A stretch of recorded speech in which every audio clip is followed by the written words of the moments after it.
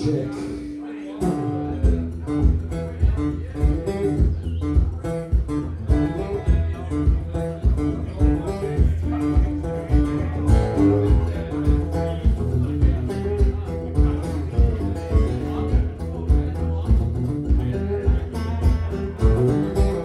Earlier this year, when SARS-CoV-2 was nothing but a name, I jumped in a Land Cruiser with a bunch of scientists and headed out west.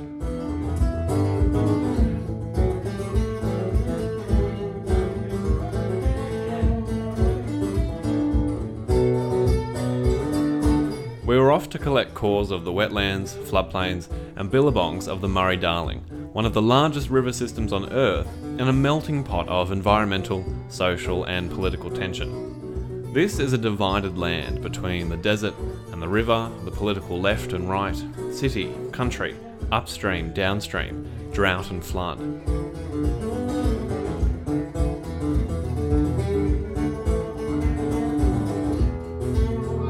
I came to realise there is no right and wrong in this landscape. Everything is in a constant state of flux, veering between extremes. This eternal balancing act is one that policymakers, farmers and environmentalists alike are yet to master. What's correct one year can be outdated by next season. In the land of drought and flooding rains, the truth can't be held down. It writhes like a cut snake, like a river.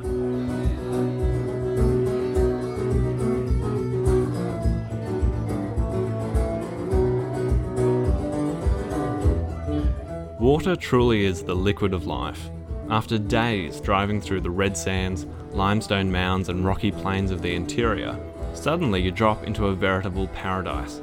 Vineyards and fruit trees were first on the horizon, but the Chardonnay and apricots were only the vanguard of the agricultural behemoth that has rooted itself in the riverbanks and floodplains. About $22 billion in food and fibre and another $8 billion in tourism is generated each year along the 77,000 kilometre span of the Murray-Darling. The numbers are perhaps too large to truly grasp. There are some things that just can't be described with a spreadsheet.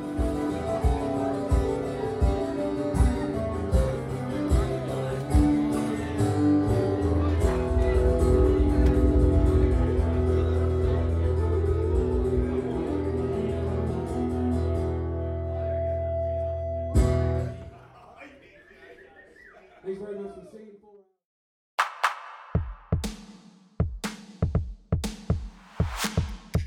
Hello everyone, and thank you for tuning in to episode 4, where we finish off our Into the Wild series, at least for now. Today we begin on the Murray-Darling, a river system that connects all Australians, and in ways you might not realise. Things also get a bit fishy as we go face to face with the mud-sucking nemesis of river conservation, the European carp.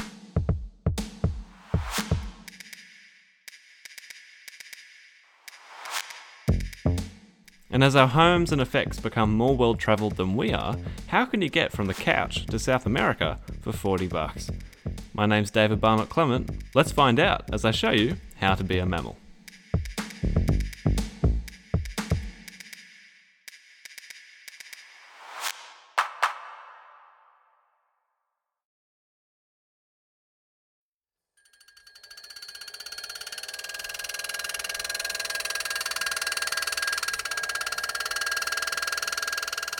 A core is pretty much what it sounds like. A tube or similar that is drilled, pushed or vibrated down into the ground to collect a nice long sequence of layers.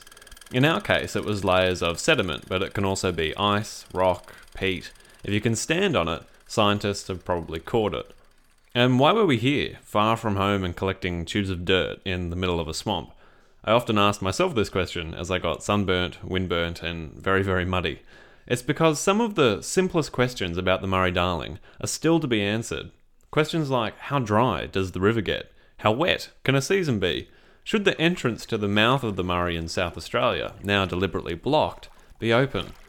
Well, we don't know, and this is where the mud gets involved. Okay, so, just tell me who you are to begin with. Yeah, it's a existential crisis question.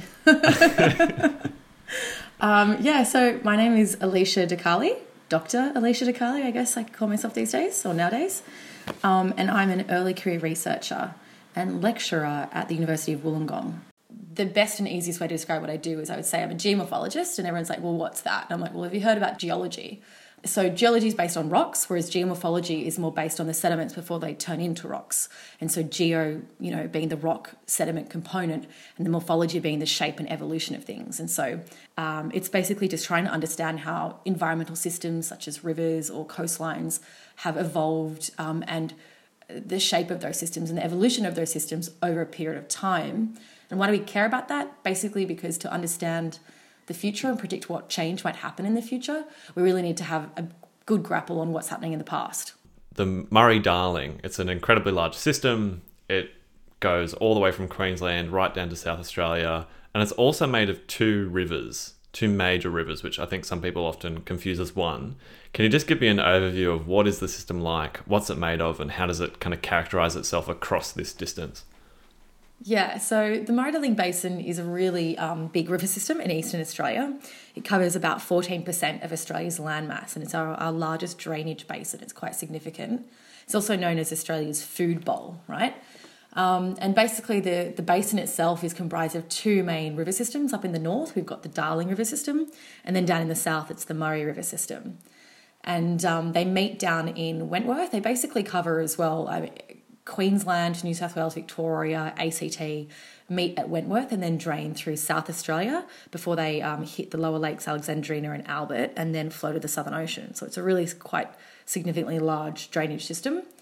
And because it's covering such a wide spatial scale of Australia's landmass, it's influenced the Northern Darling Basin and the Southern Murray Basin are both influenced by really different climate regimes, which contributes to their rainfall being different. So they have really different rainfall patterns.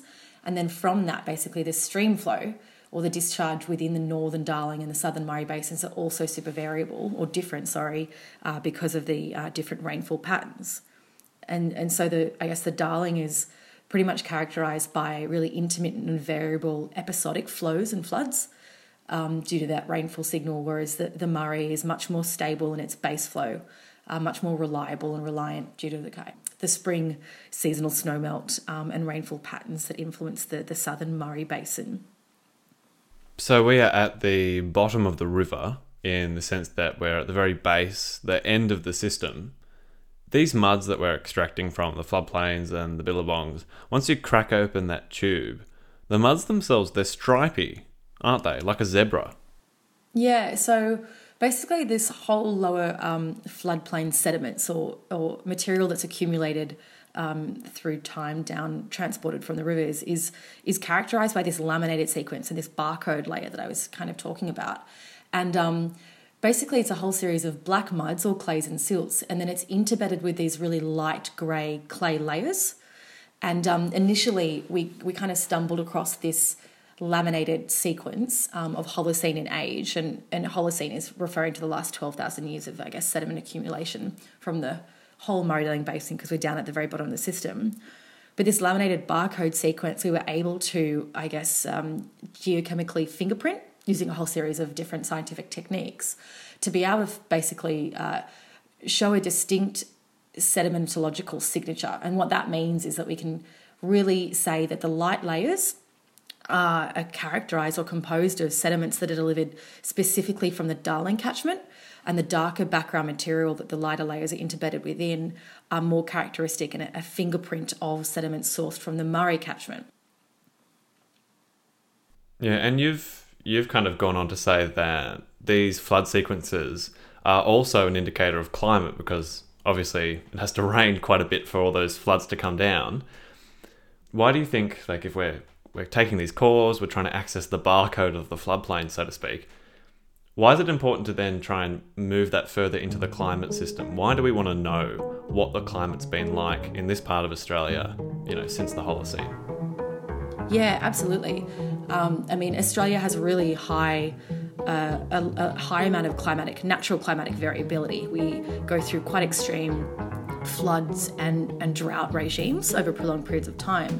And so what we have with this laminated barcode sequence is a direct record of flood and drought regimes that have occurred in the past, which is really significant because at the moment we manage water resources and the Murray-Darling Basin, our food bowl, based on only this really short snapshot or window of time, which is only 120 years, this instrumental record, which is when we as Europeans entering this landscape first started taking records. And studies that have been done so far have shown that really this 120-year record doesn't actually capture the full range of natural climatic variability that has been experienced in Australia. We've only got a really small insight into what these flood and drought regimes look like, and that we need much, much longer records, what we would call paleo records, that go back farther in time, thousands of years, that capture a longer variability of the flood and drought extremes we've experienced in Australia.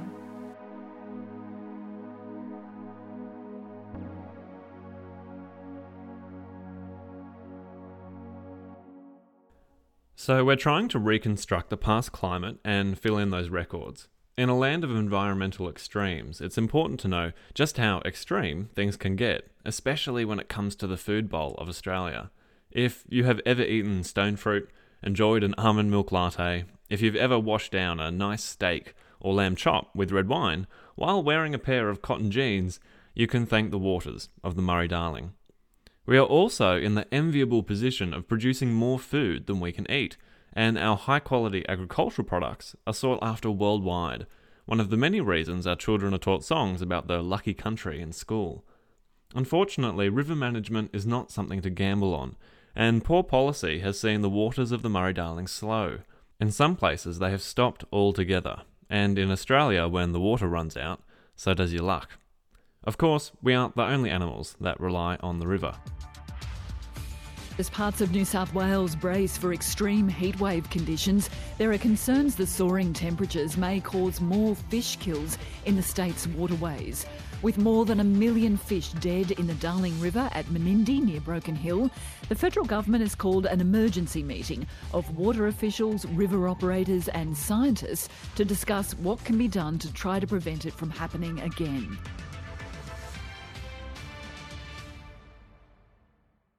The image of grown men cradling dead Murray cod in 2019 has been branded into the national psyche. Those men were Dick Arnold and Rob McBride, filmed by McBride's daughter Kate, who went on to become the face of the crisis in the following months. My name is Dick Arnold. I'm here with Rob McBride for this really sad bloody shot here, caused by the government, environmental disaster. And look at these iconic fish of Australia being treated like this. You have to be bloody disgusted with yourself. This is the result of draining the Menindee Lakes twice in 4 years and killing the system.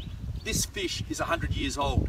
It's never coming back. This is bloody disgraceful. Absolutely. Absolutely. The fish that died in 2019 did so for a number of reasons: low water levels, rapid fluctuations in water temperature, drought, and an explosion of blue-green algae, all of which removed oxygen from the water. What you won't find in the reports from the Murray-Darling Basin Authority, however, is a recognition of the impact of decades of river mismanagement. In July of that year, a few months after the fish kills, a report was put together by the New South Wales Parliamentary Research Service. The report found that on top of the 3 large fish kills which made the news, another 22 fish kills were reported during that deadly summer. The figures are summarised in a small table and colour-coded in shades of blue. Tens of deaths receive a lighter, attractive tint, the type of colour you might paint your kitchen. Numbers in the hundreds of thousands are only 3 shades darker. The table is neat and clean, like a colour card you'd pick up in the paint section of your local hardware store. I doubt it's a coincidence the authors didn't choose to use the actual colour of the river water, a toxic brown-green sludge. No one is going to paint the kitchen dying river with a hint of fish. It just doesn't sell.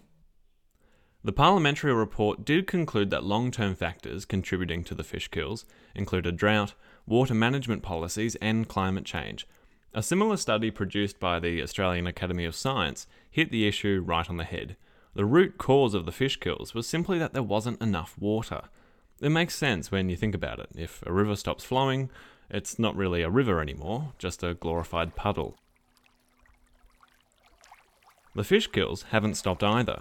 This year, in good old 2020, More fish suffocated on the banks of our largest river. You just didn't hear about it.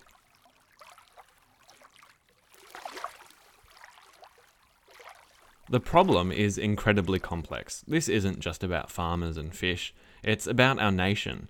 The Murray-Darling is the canary in the coal mine, a litmus test, measuring how well our country can deal with the types of challenges a warming climate will begin to increasingly throw our way. Given the scale of the problem, the sheer size of the river system, it seems that policy is the only hope for the Murray-Darling now. If that's the case, it's unfortunate that, policy-wise, the buck stops with politicians. Effigies of our elected leaders have been burnt in the towns of the Murray-Darling, and the political history of the river is a toxic mess, lacking transparency or consistency. It's funny how, in a pandemic, we demand our politicians follow the science. Yet, when it comes to our most important river system, ideology and big business seem to do the job. I don't live along the banks of the Murray-Darling, and it's pretty likely that you don't either. And in a country where the national narrative is increasingly shifting towards our metropolitan areas, it's easy not to care about some distant river. What's out of sight is out of mind, right?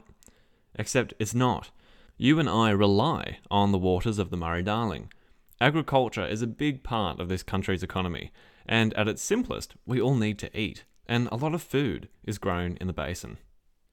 So how do we start the process of reconnecting ourselves with the ecosystems and environments we rely upon? Well, luckily for you and I, that process is already underway, and it's being spearheaded by a worldwide group of researchers. They're called human geographers, and it is therefore my great pleasure to invite Professor Noel Castry from the University of Manchester, the University of Wollongong, and Episode 3 back to the microphone. So, what is human geography? Yeah, geography is, in a sense, the total discipline. Its ambitions are very grand. It's an attempt to study the surface of the Earth, both in its physical and human dimensions. And I think a very good definition of geography is it's an attempt to understand the what and why of where.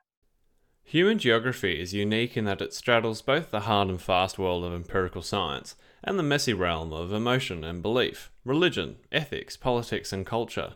This is why one of human geography's biggest concerns is trying to work out why so many of us don't feel all that connected to nature.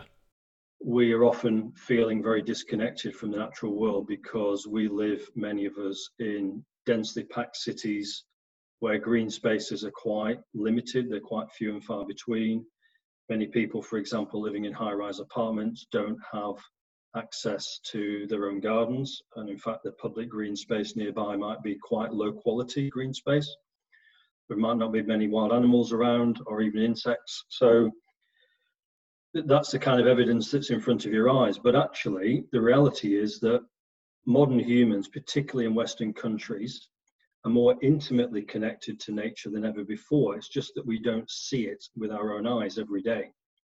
A very simple example would be visiting IKEA to purchase a new table. And once you begin to trace the chain of connections between the wood that makes the table that you see in IKEA and where that wood's come from, the ecosystem that was affected by chopping down the tree, the pollution that was caused transporting the wood from somewhere like South America or wherever it came from to the factory.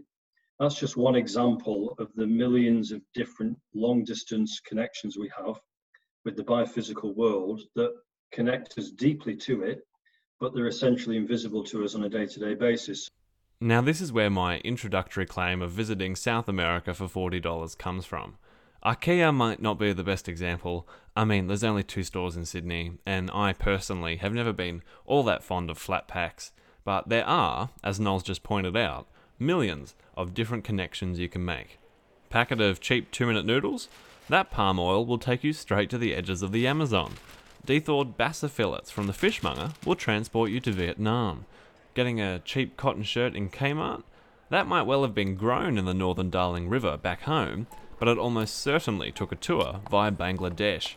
If you buy some nondescript fertiliser for the lawn, you've probably just landed in guano, that's bird poo, on a small island in the Pacific. you get the idea. For $40, you aren't limited to South America.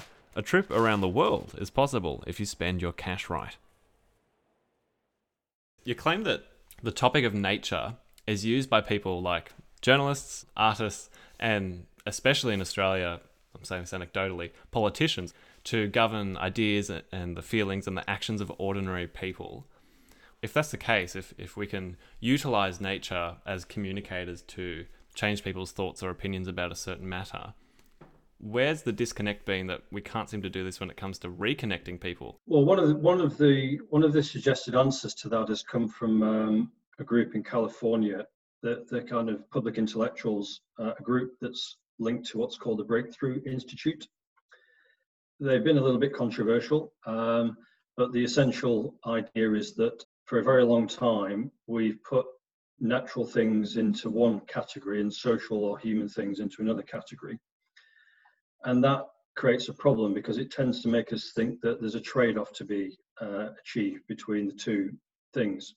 So in Australia, for example, I'm sure you're well aware that one of the reasons you've had the so-called climate wars, where there have been very limited attempts to tackle greenhouse gas emissions in Australia. So the way that, for example, Tony Abbott tried to frame that was to say, actually, that's a green issue and it's an attack on jobs. It's an attack on economic growth. Rather than reframing it, and this is what the Breakthrough Institute are trying to achieve, is to say, actually, maybe we need a different vision of what jobs look like in the future. Maybe we need a different vision of what growth looks like. And maybe we can do that in a way that is deeply green, so that you can sort of have your cake and eat it. You can protect the natural environment. You can create good, well-paid, skilled jobs. And you can achieve a form of growth that is not so ecologically destructive as the forms of growth that have prevailed for well over a century globally. So economic growth and prosperity and the environment are not mutually exclusive. One doesn't cancel out the other. And we really do need to stop thinking we're so special. Being an ape with a big head does have its upsides, but whether you like it or not, we're all part of the circle of life. And if you're still not convinced, I'll let Noel finish this one off. COVID-19 is a very graphic reminder that we are mammals. You know, it's an in-your-face reminder that we are physical entities who are vulnerable. Notwithstanding in a country like Australia or the UK, all our technology and all our wealth, we are highly vulnerable. So will it be enough to break us out of that kind of exceptionalist conceit that you've just referred to? Unfortunately, I doubt it in the short term. I think it's a long-term project of building the arguments and the evidence to persuade people that we do need to live in a different way, that there are better ways to exist. That doesn't mean returning to some sort of medieval standard of living where we all walk around barely clothed and have to live in, huts in the woods. I think that's a complete caricature of environmentalist thinking. And it is about, as I said before, having a different imagination of what is possible. This, it seems, is the challenge of our generation. Not just to live differently, but to start thinking outside the box, reimagining what our relationship with the environment can look like.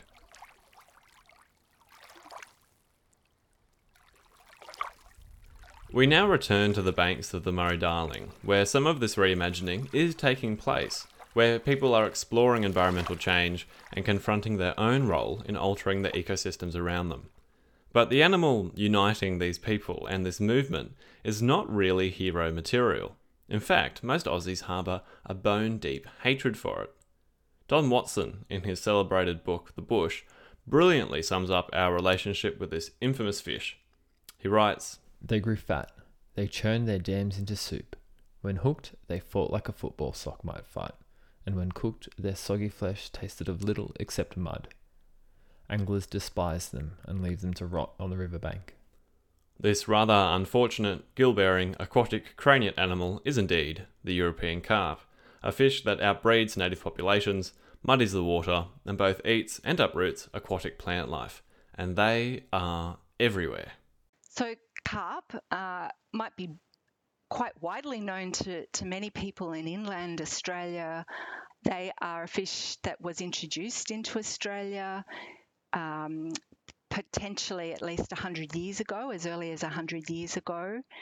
In the 1970s, after major flooding events across the basin, across the Murray-Darling Basin and in our inland rivers, they became widely distributed and dispersed from those big flooding events.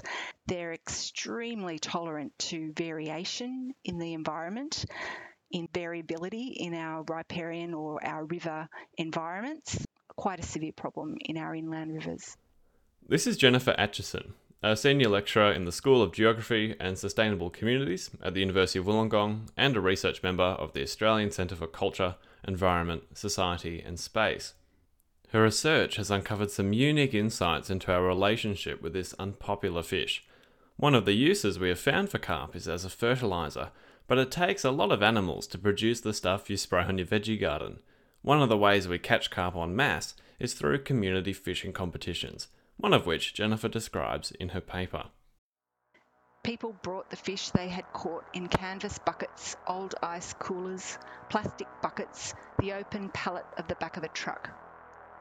Paul stood beside the fertiliser trailer, ready to take the already weighed fish and tip them into the holding tank.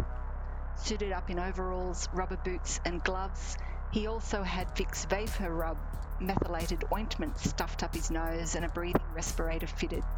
It was barely enough to cut through the rising smell of dead, rotting fish in the summer heat.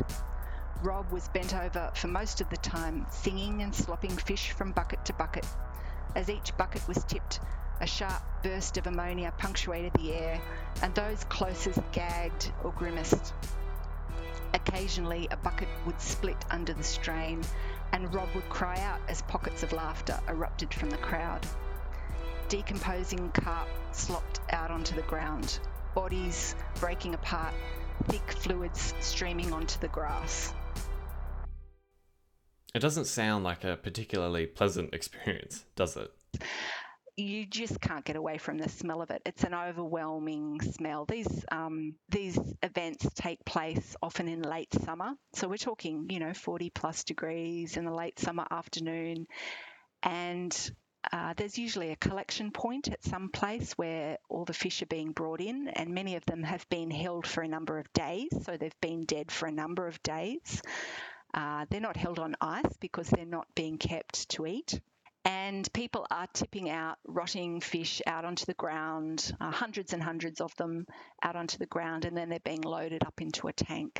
So the experience of that personally was confronting, and it's that embodied experience which really prompted this paper, because I hadn't expected that. I hadn't expected that, knowing intellectually what was going on, that I would still find that I couldn't control my reaction to that. It was an overwhelming kind of physical response. Now, I know you're already wrinkling your nose in disgust, but spare a thought for the fish. Because carp are a big pest, we treat them differently to other animals. They are a nuisance, a stinking, rotting problem that we have to deal with. And this forms the basis of Jennifer's paper, that we tend to think of carp as gross, and that we are indifferent to their suffering. Our framework for ethics is different in invasive species management. Our framework for ethics doesn't really address, at this point in time, the life of the animal, and it plays out in the execution of death as well for invasive species. We don't apply the same kinds of humane deaths to all different kinds of invasive animals. So we're concerned with large mammals to make sure that if they are shot, that's a clean kill, that's a quick death, for example.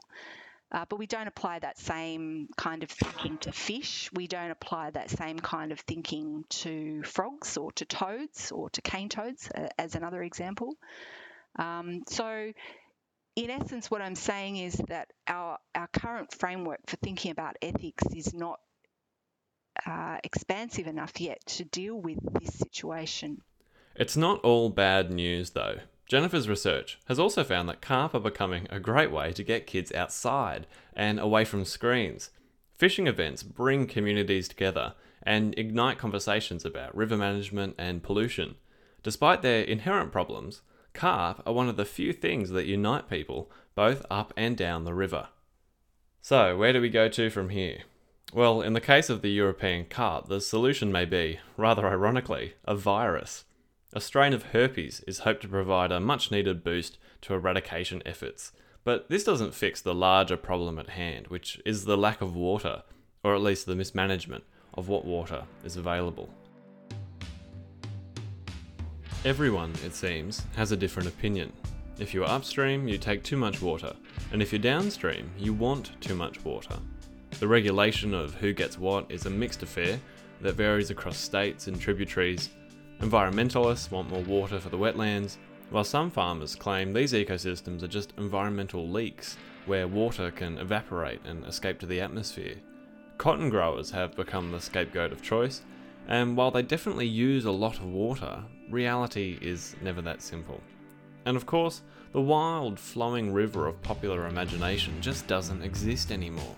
The river is now effectively a network of piping and pump stations, weirs and watercourses, dams and irrigation ditches. It's a human landscape. If we really want to keep the water flowing, I think Noel Castry is right. We need to have a different collective imagination about what is possible. We need to remember we are mammals.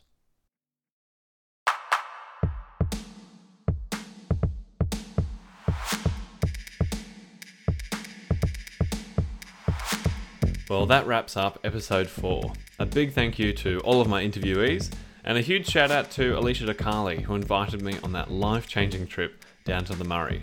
I also want to acknowledge the amazing article written for the quarterly essay by Margaret Simons. If you want to learn more about the Murray-Darling, I'd recommend you go read it. It's brilliantly written. And next time on How to Be a Mammal, I get thoroughly out of my comfort zone and go talk to my mum and some midwives. Yep, I'm gonna go learn how to give birth to a baby. See you then.